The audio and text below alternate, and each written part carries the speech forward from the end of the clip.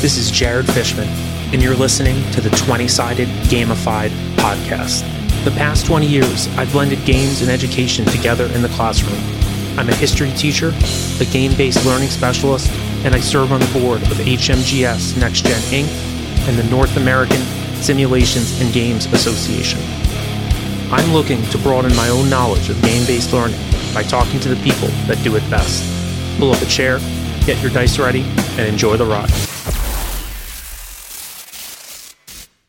Friends, as we all know, life in the modern world can be pretty tough sometimes. Whether it's that overwhelmed feeling caused by the 24-hour news cycle or that exhausted keeping up with the Joneses marathon that many people feel like they're running on a daily basis, or simply trying to get by day in and day out. The good news is that there are now platforms designed to provide us with the support we need. Our sponsor, BetterHelp, is a wonderful resource that's purposely designed to be accessible and personalized to your exact specifications. With the click of a button, you can sign up and be matched with a professional of the highest standards, a specialist that can be an unbiased support system throughout your week and beyond. And BetterHelp goes out of its way to ensure that your needs are met. If the professional you're matched up with isn't working out, BetterHelp will work tirelessly to match you up with someone who will. Here at 20-Sided Gamified, we fully and readily support our listeners' goals of living healthy, fulfilling lives filled with laughter, fun, gaming, and stories to pass on from generation to generation.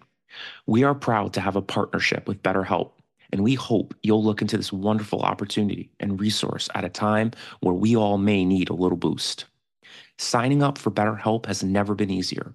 Go to betterhelp.com/20sidedgamified to learn more and sign up at a 10% discount for your first month.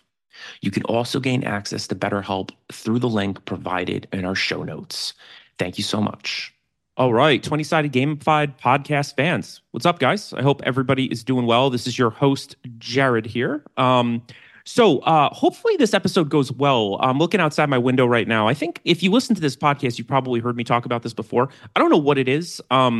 Well, actually, I probably do, but I'm not going to say it here because I don't want to ruffle feathers. But the amount of rain that we get where I live in Connecticut is kind of, at this point, apocalyptic. I feel like every weekend it's raining. And it just so happens that there is this like horrific storm that hit us last night. Internet seems to be good now. My guest is smiling, so I think that, he's feeling confident that we're going to be able to do this. And I really want to do this. And there's a whole bunch of different reasons why. So here's the thing, right, as a little introduction. Okay, don't get me wrong. I mean, I play lots of games, and there's something about beer and pretzels games that are fun. Like just sitting down, having like literally a page of rules, having a beer, throwing your dice, arguing with your opponent, and just really like having fun. I love games like that. But I also, given that I'm a teacher, and look, I say this, take this with a grain of salt. I mean, I am an academic. I mean, I have a lot of college degrees, right? I'm overly educated. So like, there are certain rule sets that appeal to me kind of as like an intellectual or an academic. And years ago, I don't remember exactly when this was. It was definitely when I was at my old school at Hackley.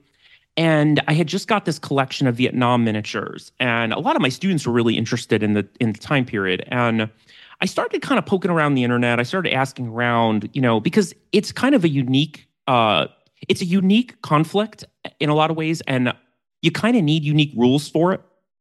And everybody seemed to say, you got to check out this game called Charlie Don't Surf by, I don't know, like, I think our guest will explain this better than me, but like, the Two Fat Lardies are lots of things. They're a game club, they're a company, a bunch of friends that game, and they put these rules out. And what I can say is this, having played most games out there is a sophistication to this particular set of rules, and you almost can smell the innovation when you flip through the pages of the game based on the way the mechanics worked.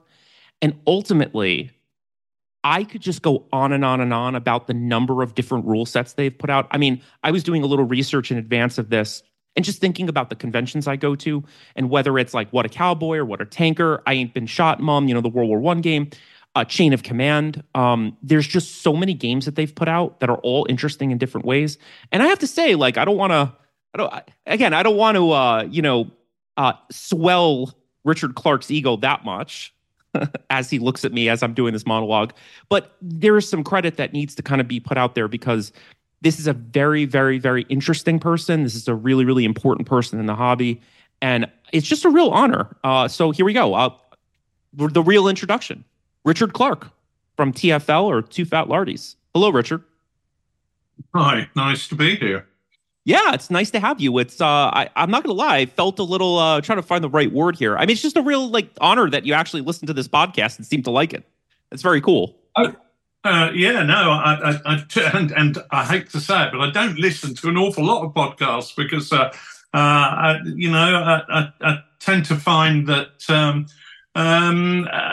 I don't have as many hours as I'd like to, but I really enjoy yours, and I like the fact that you talk about the use of gaming in an educational situation, which is something that we've been involved in. I like the fact that you talk to a variety of people, be they people, manufacturing figures like Leon at Pendraken, or you talk to designers, and I think that variety keeps it fresh, and the fact that you're not specific, you're talking about the hobby in general. You're not bigging up one particular product, So if I was running a podcast aimed at solely promoting Chain of Command, that is precisely a podcast I would not listen to.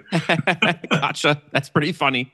No, totally. Look, not to be morbid, but look, I mean, we don't have an infinite lifespan, at least not yet. I guess Elon Musk hasn't figured out how to take our consciousness and put it into like a device at this point. But I don't know. In all seriousness, I mean, I don't really make a lot of money from this. I mean, it really is kind of a pet project. I hope that if somebody wants to know something about games, and there's a lot of not very good podcasts out there, I just hope that at some point or another, if somebody wanted a holistic look at what games are, miniatures, role-playing, everything, that they can do a one-stop shop at my show. That's kind of the goal, Well, you're achieving it. You're achieving it in terms of that's exactly the way I think of it. So if that's your objective, there's a box tick there. Well done. Yeah, for sure. Well, look, I'm not that interesting, so I want to focus on you. Richard, I'm definitely not that interesting. Oh no, you are. I don't know, like you have a really interesting reputation in the gaming world. I mean, you were saying before we even kind of came on that you and I are very similar in that you're very honest and you're very direct, and maybe sometimes people don't like honesty, right? Yeah. You know what I mean? Especially when they ask for it and don't like the honesty you give them. Well, yeah. I mean, it's like if you don't want an answer, don't ask the question, right? Yeah. Well, look, I guess maybe we should start here. With this podcast, I often like to start with just getting a sense of who the guest is. So Richard, in terms of you and games, where does your sort of journey start? When did you kind of get into the hobby? I always say that I kind of never started wargaming and I've never stopped wargaming. It was some of my first toys were toy soldiers. Yeah. My dad had been a pilot with the RAF in the Second World War. Okay. My granddad had fought in the First World War, and so the idea that war toys were not appropriate was something that didn't really had not appeared on their radar. So from a child, I was, my dad taught me Morse code when I was about 7 because he was convinced that I would end up, having to go to war as well, and all kinds of stuff. In fact, I've still got my little Morse code tapper over on my bookshelf over there, but as a bit of a memory. But yeah, I've kind of always played with toy soldiers, but wargaming really, I was 11 years old. And in the UK, at 11, you go to big school, senior school, and I went in the library and I found a book by Don Featherstone. And for anybody of my generation, that is almost the sort of ubiquitous shining star that illuminates the heavens that are wargaming is Don Featherstone and his books. And I was blown away by it. And I started dabbling with the toy soldiers I already had. Gradually changing to things like the Patrick Stevens Limited Airfix Guide War Games rules that were published in the 70s, and that I found tremendously complicated as a kid, especially as I was solo gaming, because I just couldn't find anybody to game with. In fact, I didn't really put it out there that I was looking, because it wasn't really that cool when you were at school to be doing that. Yep. And my other interests really include things like playing rugby and girls and all that stuff. And it was kind of like, I think I'll tell them about the rugby and the girls, and maybe mention the toy soldiers. And, so I totally hear you on that. So I sort of solo gamed my way around my teenage years, and had a bit of a dabble writing rules. But what I wasn't doing was enhancing the rules I was using. I was dumbing them down, because the war games were really happening in my head. I was imagining the narrative that went along with the games that I was playing. And it was only when I was 18, I moved to where I live now, just outside London, a place called St Albans. And I bought a property there. And so I was really, really skint. So I was looking for things to do, and there was an advert in Military Modelling magazine saying, it was just like 3 lines, "New club started, why don't you come and join us? Here's a phone number." So I phoned them, and the guy answered the phone, and he said, "Look, this is where we're going to meet. We're going to meet in the loft in my house." So I went round there, and after a few weeks, we had too many people, and his wife said, "Get these idiots out of my loft." And so we went and got a room above a pub, and then found another room in a community centre, and we've kind of been doing that ever since. And that club was very much one where the guys who were running it were in their 30s, whereas the majority of us at the time were late teens. And one of the guys was a teacher, actually, and he used to say, right, nobody under 18 can come. He said, I have enough of these revolting children all day long. And so I want to keep this for adults. So we had an interesting group, but the emphasis was very much on writing your own rules for different periods, different ideas that you had. So I kind of started writing my own rules, and very much saw that as being the norm. And I think it's interesting that if you go back to the 1980s, when you were in your local club, you were in a cocoon, you were sealed off in this hermetically sealed bubble where you really didn't know what was happening at the club up the road. And so your experience was what you thought the hobby was. Whereas up the road, maybe the club up the road were playing a load of competition games in 15 mil. We didn't do any of that. In fact, I know they were. The next club up the road, about 12 miles up the road, used to run a huge competition show every year, because that was their gig. And there we were, just a handful of miles down the road, not doing that at all. So, for me, my journey was extraordinarily ordinary. But it would seem that it wasn't, that the people that I'd fallen in with just happened to be quite a bunch of innovators. Yeah. And these are still your friends today? Friends are like the baggage carousel at an airport. They're with you for a time and then on they go. But some as long as you're good at making friends. You know what I mean? Some of the guys are still there. I mean, and Nicholas came along Nick's about 5 years younger than me, so he came along to the club when he was 16, and somehow he snuck in under the radar at an early age. So, by the way, I hate to interrupt, but so you live in St. Albans? Yeah. So it's so funny that that's where you're from, because I've been reading so much about the War of the Roses. And those first couple of engagements sort of being there. It's pretty wild. Yeah, I was sat in a pub garden a couple of summers ago, reading a book that I just bought about a walking tour for the War of the Roses. And I thought, well, I've really got to find out about this, because I live here, and I've lived here. It's my adopted hometown. And I'm sat in the pub garden reading about it, and it says, oh, this happened here, this. And I suddenly realised the action they were talking about was happening exactly where I was sitting. And that's great. Like, wow, that's mind-blowing. How far are you from London? 20 miles as the crow flies. Okay. It literally takes 19 minutes on the train from St Albans Station to central London. So we're literally just outside London. Oh, that's super cool. But we're quite rural, so it's nice to have that sort of contrast. And we you were can saying, get culture if we want it. But and you were saying before we had come on that, I mean, Two Fat Lardies really it's your profession at this point, right? And I guess it's been for a number of years. Yeah, we can't quite work out when. My wife and I were trying to work. She reckons it's 17 years since I went full time. When we first started it, we only accidentally published a set of rules. I used to write a lot for Wargames Illustrated magazine, and I'd written an article and said, "Hey, these are the set of rules that we're developing for the Second World War. If you're interested, drop me an email." And people did, and I'd send them the copy along, and it got to the point where that people were saying, "You've got to publish," and we didn't really want to do it. But in the end, it got to the point where so many people were saying it, we thought, "Oh well, let's just do it," and we did. And I found myself very rapidly trying to run two businesses at the same time, and that doesn't work. So after about 4 years doing that, I decided that this would become the full-time career. And it has.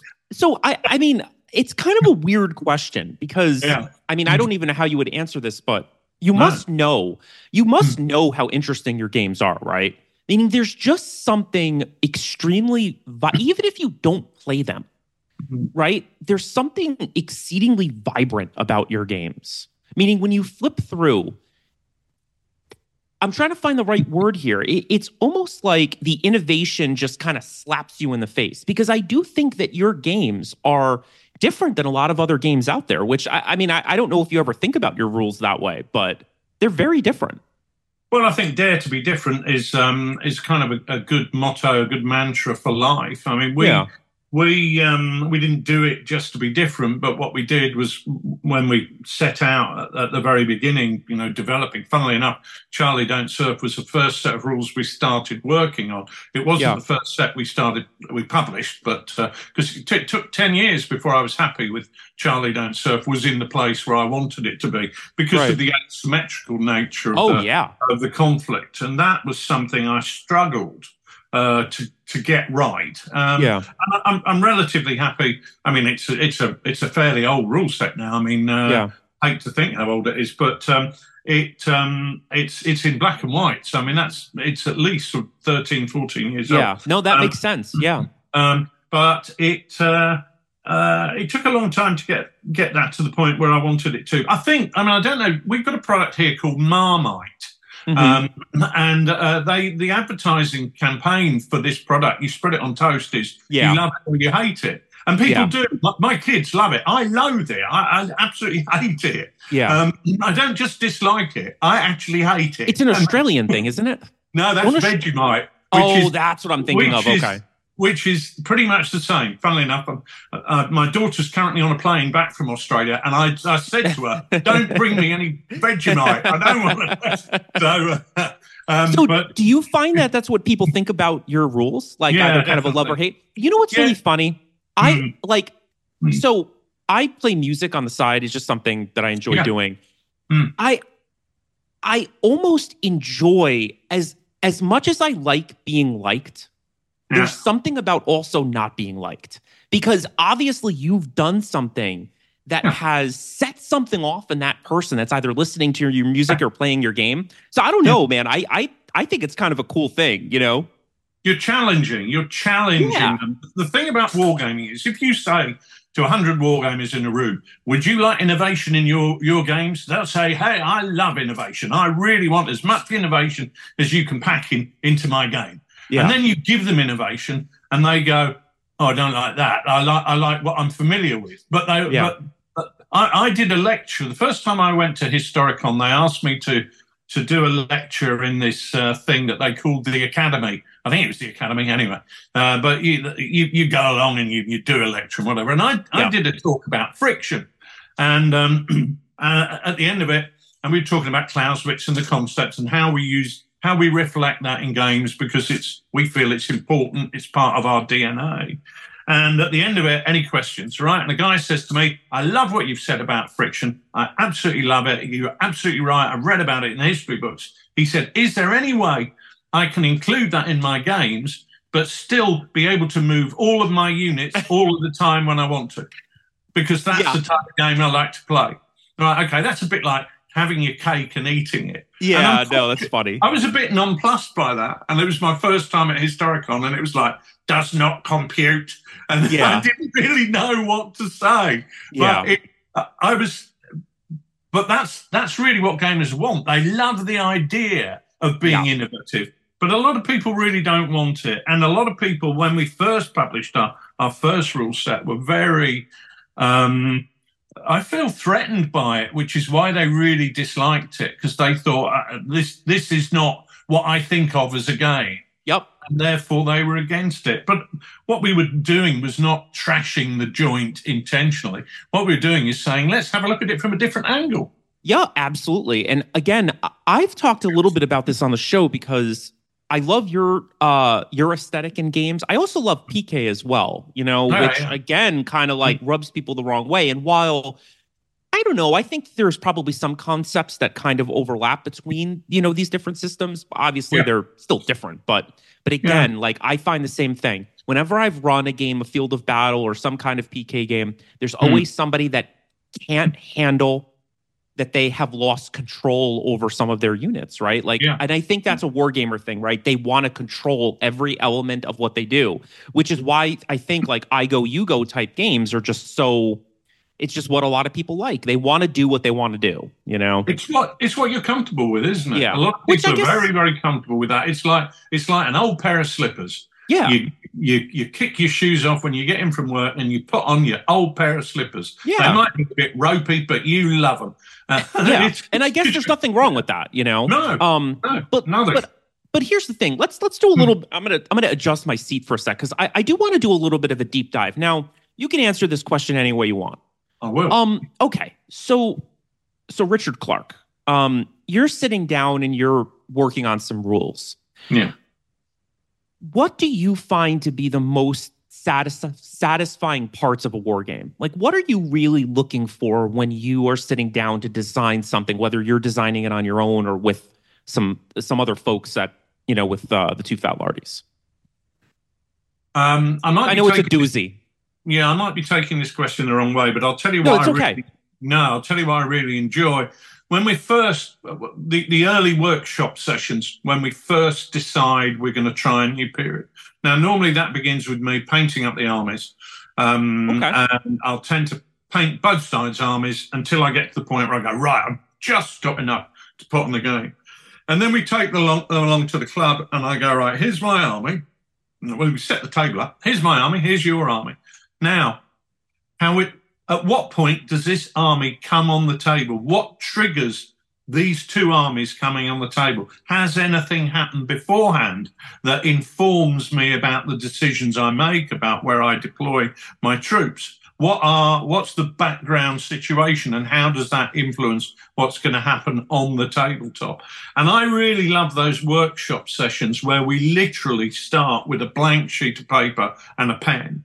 And no preconceived ideas. I mean, literally no preconceived ideas about where we're going to get to. And we could sit there and spend the whole evening talking about how we're going to deploy the troops on the table. But if you come away at the end of that, having really worked out what you think is plausible and interesting and informed, because what we're trying to do is mirror and mimic history, but equally, what we're attempting to do is to do that with mechanisms that are acceptable to your average gamer, hobby gamer, rather than professional military gamers.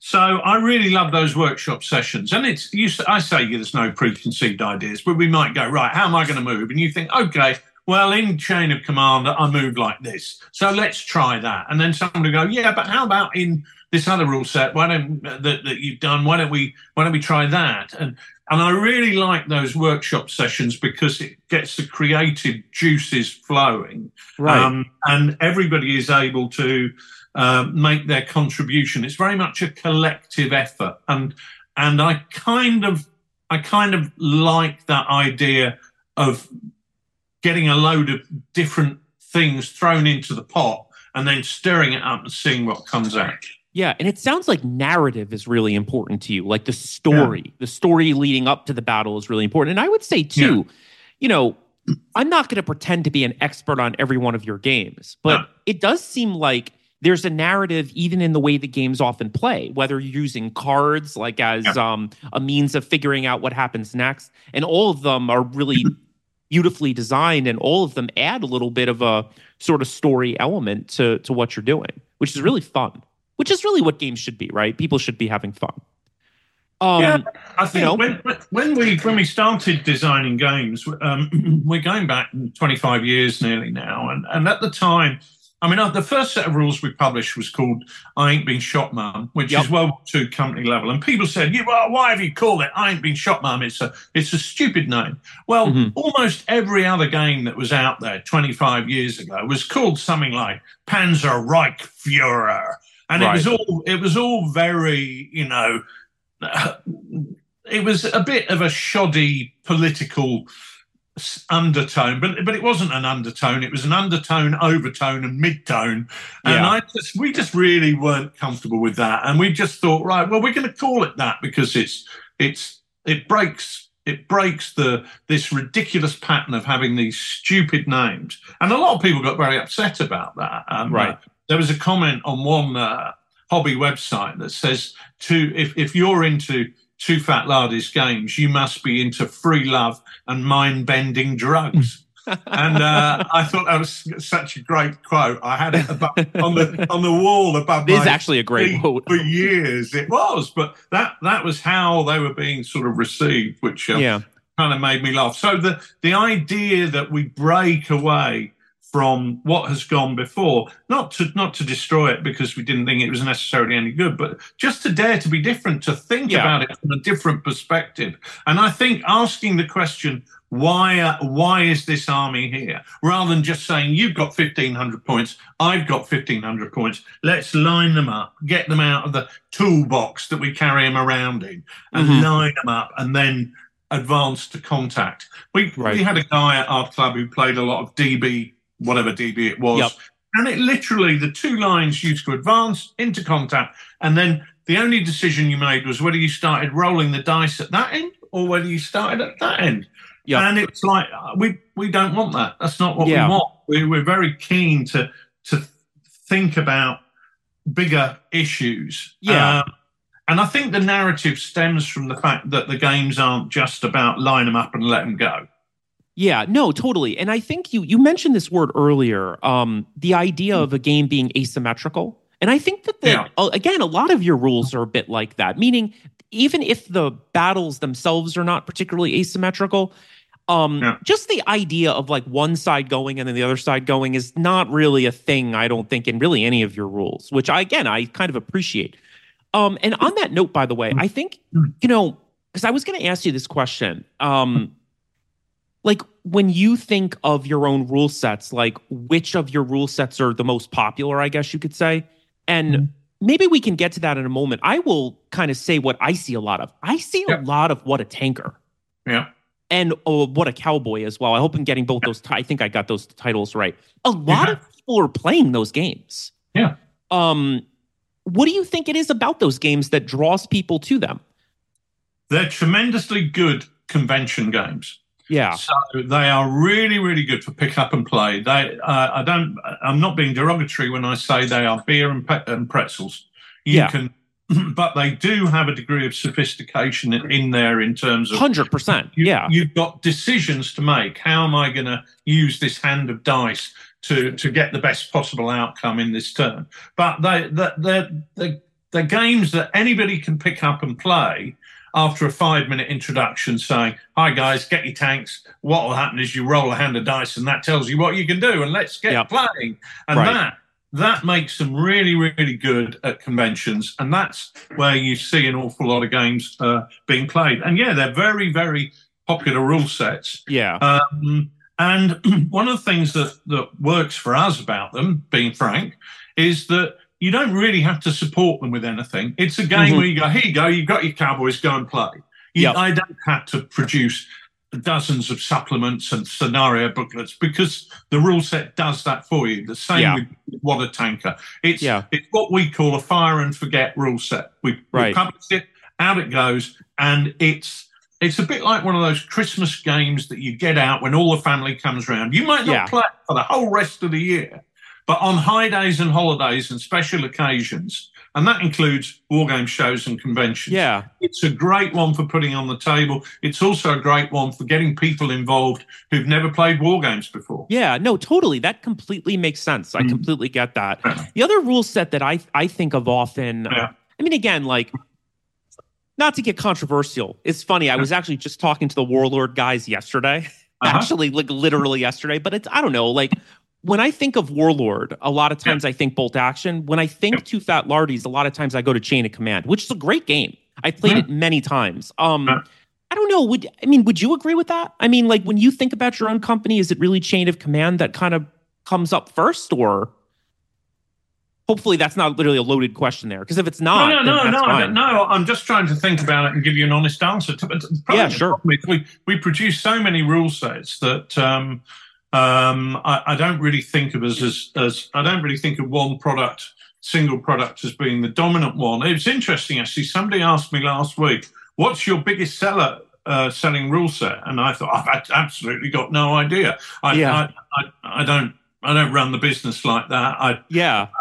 But I did a search, and I had a look for the last 12 months and where we are in December. It's brilliant because I can do 2023, and it pretty much gives me the figures. The biggest selling rule set in 2023, Sharp Practice. Really? Second biggest selling rule set in 2023, Chain of Command. No, okay, gotcha. No, gotcha. Yes, I don't know why. They're the two heavyweights.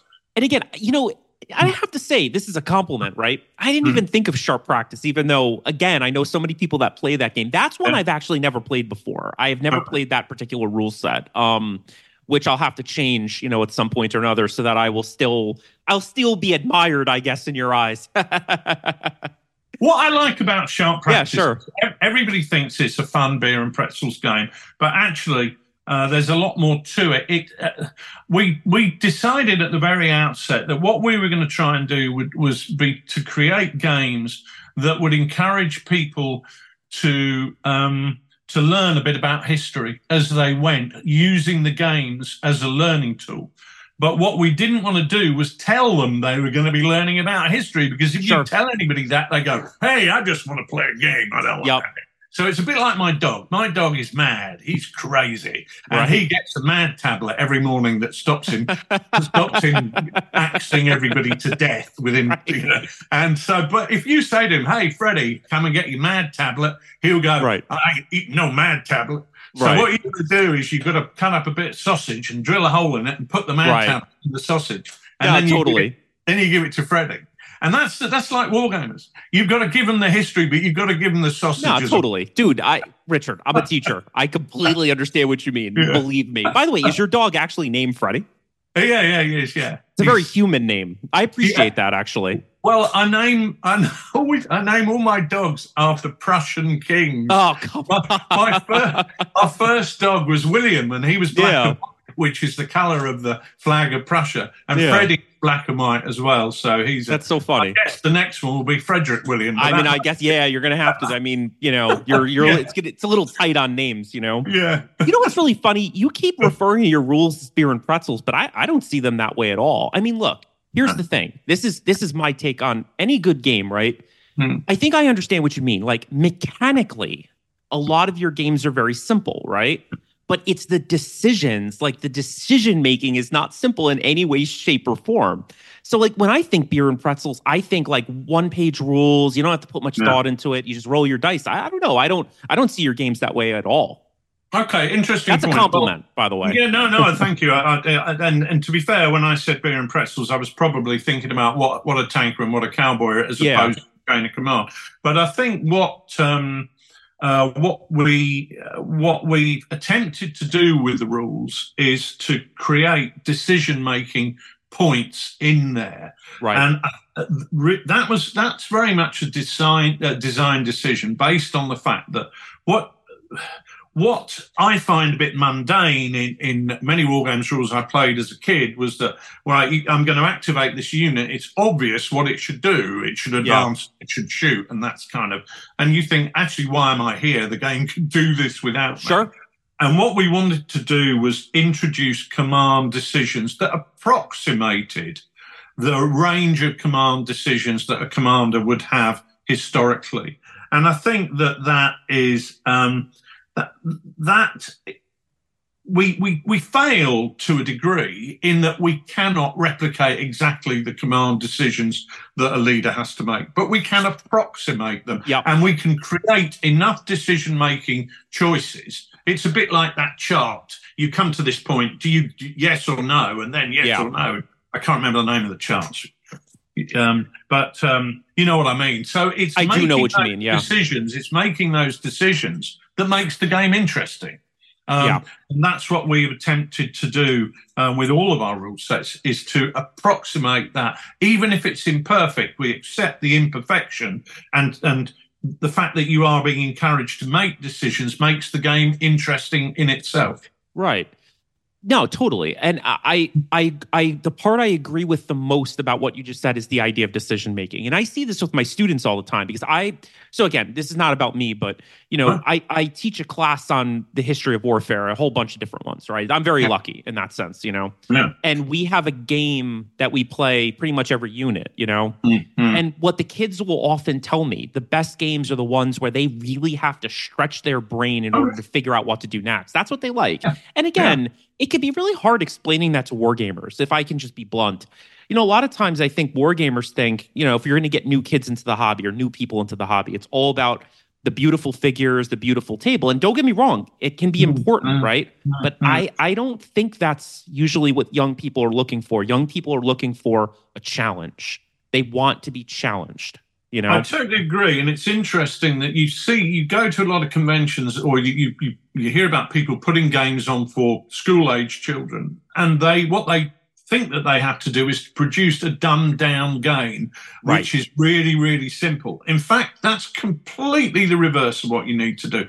The people who we find pick up things like Chain of Command or Sharp Practice the quickest are people who've never played a war game before, and youngsters, because they have no preconceived ideas. They don't go, hey, a war game shouldn't work like that.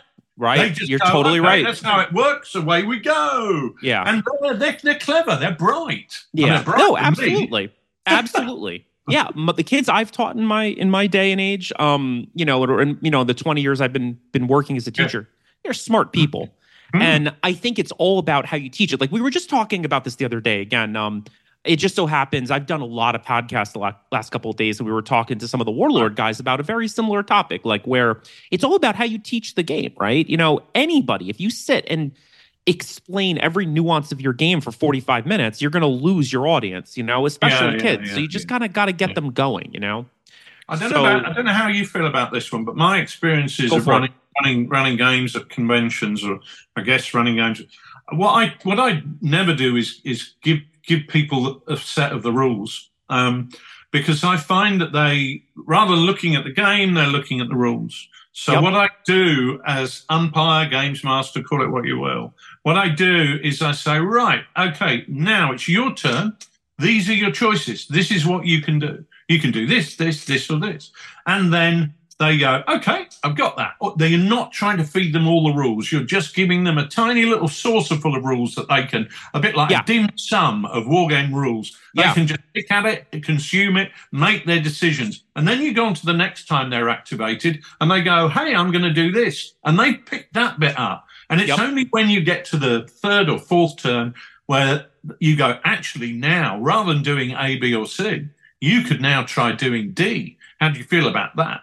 And by doing it that way, you're, rather than force feeding them a whole giant 32-ounce steak, you're just giving them a tiny bit, and they find it a lot easier to consume it that way. So I agree. I agree completely. And I agree mostly because you're describing my job.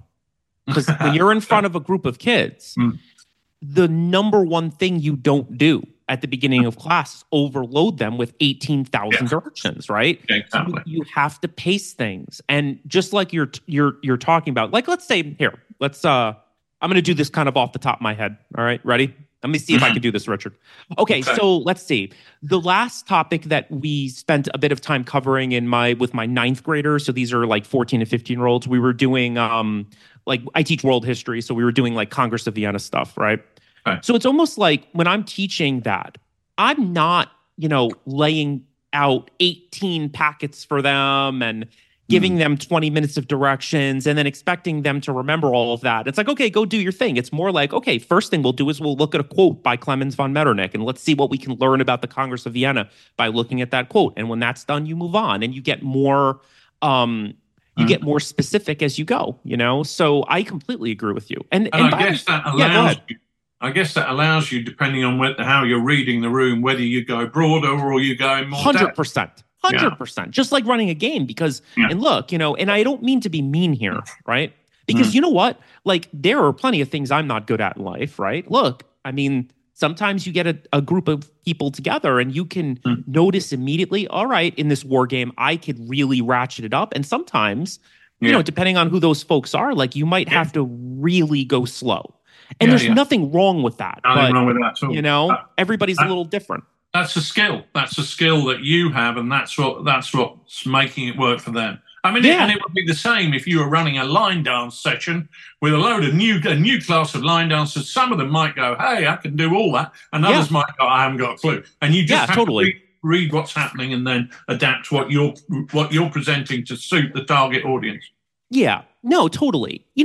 So I wanted to just, because again, I'm just looking at the time, we probably have another 10 or 15 minutes because again, I'm sure you have plenty to do today, So without being too controversial, there is something I did want to sort of mention, and I'm going to try to frame this in a way that's kind of positive, right? Because here's the thing. Years ago, I mean, I used to read the miniatures page all the time, like a lot, and there was a time where it was such a productive place. And I don't know, like, I still go on here and there. And what I was thinking a little bit about before starting this interview is kind of like the stance you took a number of years ago about some of the crazy stuff that happens on that page. And I just wanted to say, like, I really appreciated that you sort of stood up to some of the crazy things that people say and do on that page. I just really appreciated it. And maybe for our audience, you don't have to go into the, grim, dark details of this, but you can explain whatever you want from your side. Because like I said, I did admire what you and, the TFL folks did. For me, one of the most important things, and I bang this drum the whole time. I'm a bit like the preacher man going round shouting to the folk coming out of the saloon, telling them to change their ways. But the message I constantly try and get out there is that if the hobby is going to develop and survive, we need to make it a place that is welcoming. We need to make it a place that is attractive. We need to make our games attractive. We need to make our rules attractive. We need to make the people running those games at conventions open to having youngsters coming into their game, having women coming into their game, having people of no particular gender or whatever coming into their game. Because the key thing is we're all wargamers. It doesn't matter what your background is, but if you are playing a war game with other people, they're wargamers, and the fact that they're fellow wargamers is what we should be focused on. And one of the things that I found frustrating was that I mean, you've named the website. There were situations there where there was a lot of bullying going on in my perception. And my feeling was that that was a negative influence on the hobby. And what happened was that we published a set of rules called Infamy. And it brought the whole thing to a head. Infamy is a quote from a British comedy film called Carry On Cleo, I think. And it's one of the Carry On series. I don't know if people in the States are familiar with them, but it's real tongue-in-cheek British 1960s humour where double entendres are the king. And having grown up in that era, I love double entendres. They're really fun. So the quote is infamy, infamy. They've all got it in for me. And we published that rule set, and we had I hadn't been banned from the site at that point in time, but we had some people going on there simply asking the question, saying, anybody know about this rule set? Anybody know what's happening? And they were being banned from the website for asking. And so I went on there and I said, look, I posted on my social media, look, please don't go and ask questions on TMP. It's obviously upsetting the management that you're asking, and so on and so forth. And then it all got a bit heated, and I was accused of lying. And I had sent the guy who runs that site an email a year or so before saying, look, I think really there could be ways that the website could be more positive, rather than saying, what rules do you hate? Why not ask, what rules do you like? Yeah. Why not look at making things more positive? And that my email was published selectively to try and make me out. And in fact, the term being used was a snowflake.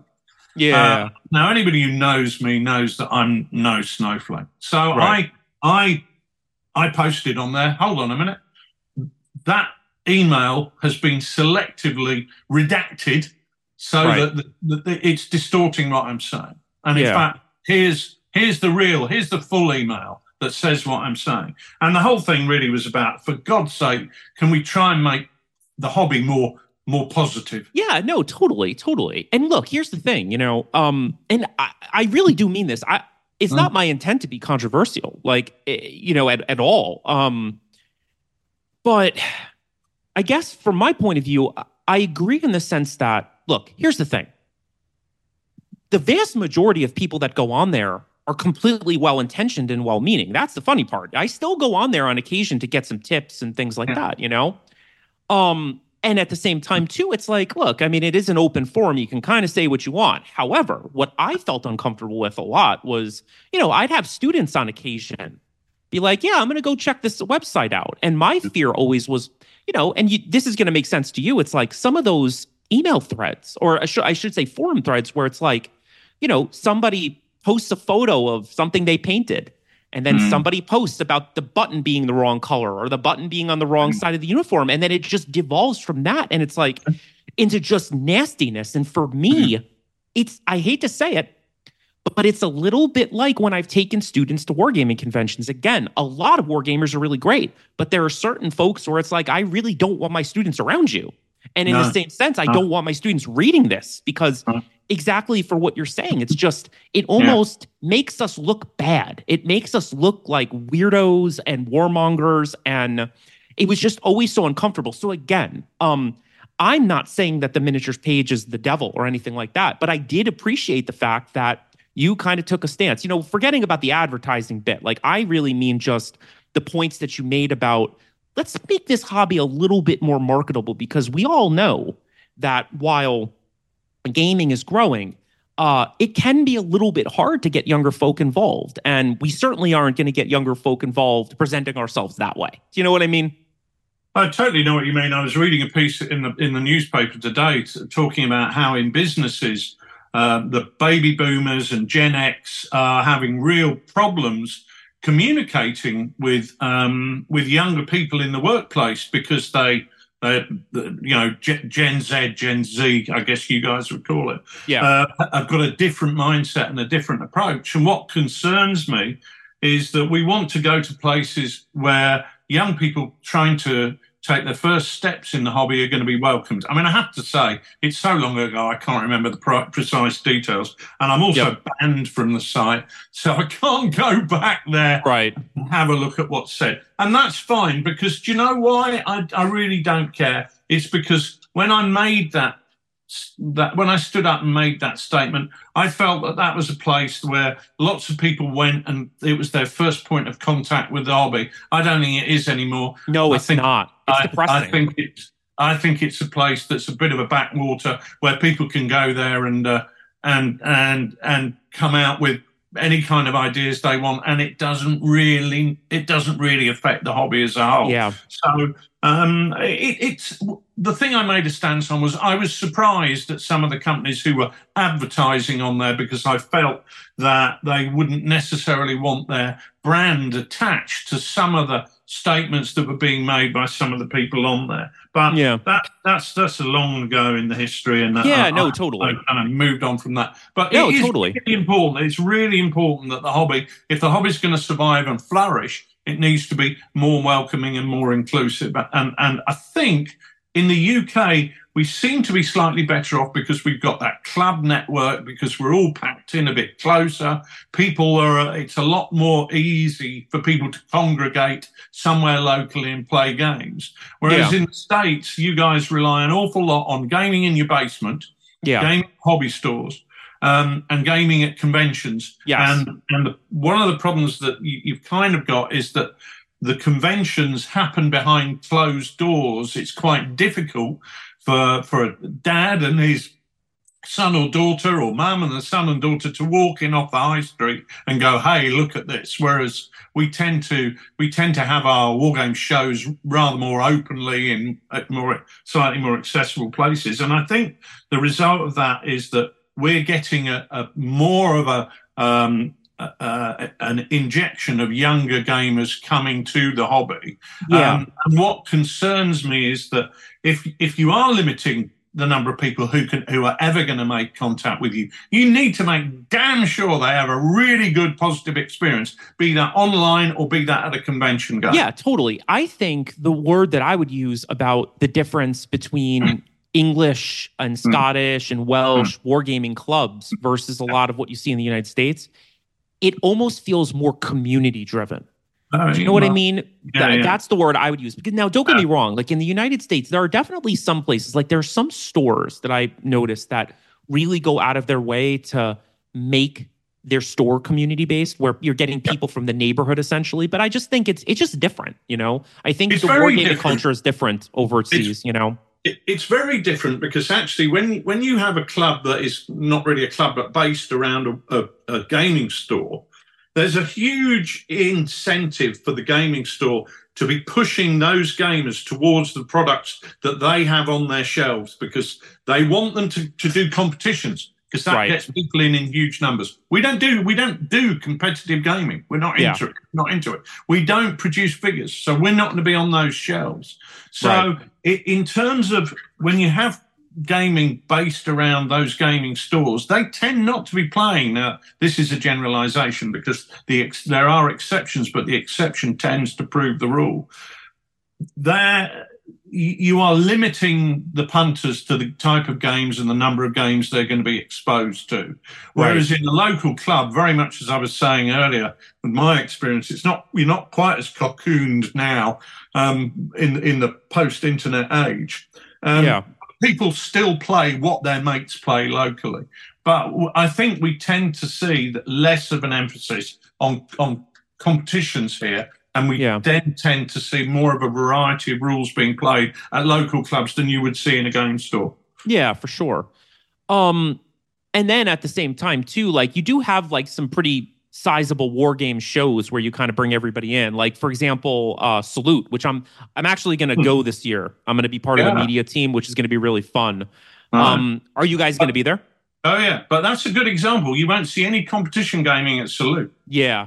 It's more just bringing everybody together. I think that's kind of the point. No, that's great, Yeah, we'll be there. We're going to have a large zone. I think we've got 4 games in the large zone. So, well, I'm going to come and harass you, clearly. I mean, hopefully, though, based on my comments today, hopefully the miniatures page people don't follow me over there. I hope I didn't upset anybody. I'm just being honest. Like I said, it's not about, to me, the reason I even brought it up, it's not about the miniatures page being bad. It's more like, I admire you for using the word inclusivity when it comes to gaming. That's really it. That's really what it comes down to. To me, I'm outside of the whole advertising thing. That's not my realm. But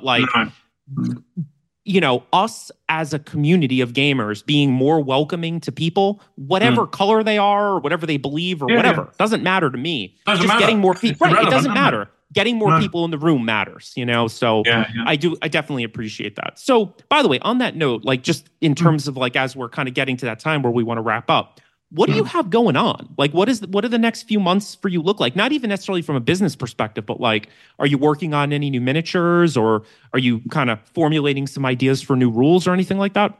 Well, we've got several rule sets which are coming. Several products which are coming to fruition. We've got General Armée, which is written by Dave Brown, the second edition of that. Which because Too Fat Lardies has got Rise Express, which is a sister company, and I've been heavily involved in them in the last year. So General Armée, a Napoleonic classic, big battles. That's going to be coming out in the new year. Midgard, which is a sort of Dark Age, Middle Ages, fantasy battle gaming, written by a guy called James Morris. That's just about to go to the layout studio to do that. We've got the handbook for Chain of Command for the Far East. And following on from that, we're going to have the Pacific Theatre. So we've got absolutely loads of stuff coming. That's awesome. Through. You also work with so many interesting people. I know I've heard a lot of, I think you mentioned Dave Brown, right? Yeah. Yeah, I've heard a lot about him as an author. And then obviously Mark, who was actually one of the people that mentioned you when I was sort of who would be an interesting interview. So you have a really nice group of guys. Mark produced a really exciting set of rules with Strength and Honor. Yeah. And I felt it was one of those products that really, really deserved to be out there, but probably wouldn't be that appealing to one of the large publishing houses because they're looking for a slightly different product. I think it's probably wouldn't be unfair to say they are less likely to take a chance on something which is moves slightly away from the norm. Yeah. And the idea of doing big battles in 2 mil or 3 mil or 6 mil is not what the big publishing houses are looking for. So I was really proud to be able to work with Mark to get Strength and Honor through to publication, which is excellent. We've actually got Lard magazine. We publish a magazine once a year, a PDF magazine, which is coming out today, actually, after we finish this conversation. That's 250 pages of articles, scenarios, rule sets, scenarios. So we've got What a Gangster in that. If you fancy doing Al Capone's Guns Don't Argue, we've got What a Gangster in there. That's cool. And it's very exciting. Great to access it. Well, look, I mean, again, I always have to be careful because I try to not necessarily. I don't know. I don't like swelling the egos of my guests too much, but I say this all the time that I really only bring on the people that I want to talk to. It's very impressive, everything that you guys are doing. I mean, such a prolific amount of rules. You're really just putting out so much material out there for people to gobble up, and I think that's really great. So, thank you. Well, we're very careful that it's still a hobby. It's not a job. It's a hobby, and then it kind of is a job a bit on the back of that. But the thing we really love about wargaming is the wargaming, and the opportunity to develop new ideas is something that we really enjoy. Very cool. Well, look, Richard, I really appreciate the fact that you're willing to come on. I'm also, hopefully we get to meet in person. Absolutely. Absolutely. That would be great. I'll definitely have to come by, and, we're going to be podcasting on site, I'm pretty sure. So we're going to be doing interviews and things like that. So it'll be a lot of fun to meet. Well, I feel like I know every war gamer in England at this point. I feel like I've had all of you guys on. There's only 12 of us. No, I know. But even after the scathing, I don't know if you listened to the Napoleon episode, but I've been very fearful that I offended your entire island. With all that British stuff, in Waterloo at the Napoleon movie. Oh, God. I intentionally haven't watched that yet because don't watch it. The guys from our club are going to see Napoleon at the cinema in the second week of January. So I haven't watched any podcasts because I decided to keep an open mind. Yeah. Well, don't hate me after you see the movie. If you watch the movie and then listen to the podcast, don't hate me, so... I have told them that I'm meeting them in the pub 2 hours beforehand. So I'm hoping that I will be kind of immune to whatever in the film it upsets most That's people. Funny. So, yeah. That's pretty funny. Well, look, on that note, it was an absolute delight talking to you, okay?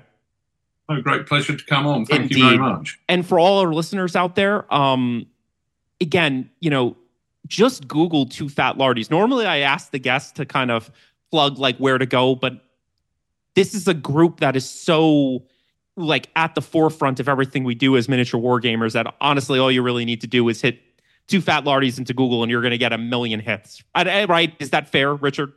T-double-O, not T-W-O though. Two as in I'm too fat, not two fat blokes. Yes, although indeed. We are two fat blokes, but all right. All right, everybody. So don't forget, in terms of our sponsorship, we are doing advertising now. I'm sure you heard the clip at the very beginning of this podcast. Remember, if you are a person that just simply needs somebody to talk to in a mental health sense, it doesn't have to be about a catastrophe. It could just literally be somebody to talk to once a week. Don't forget who our sponsor is, BetterHelp.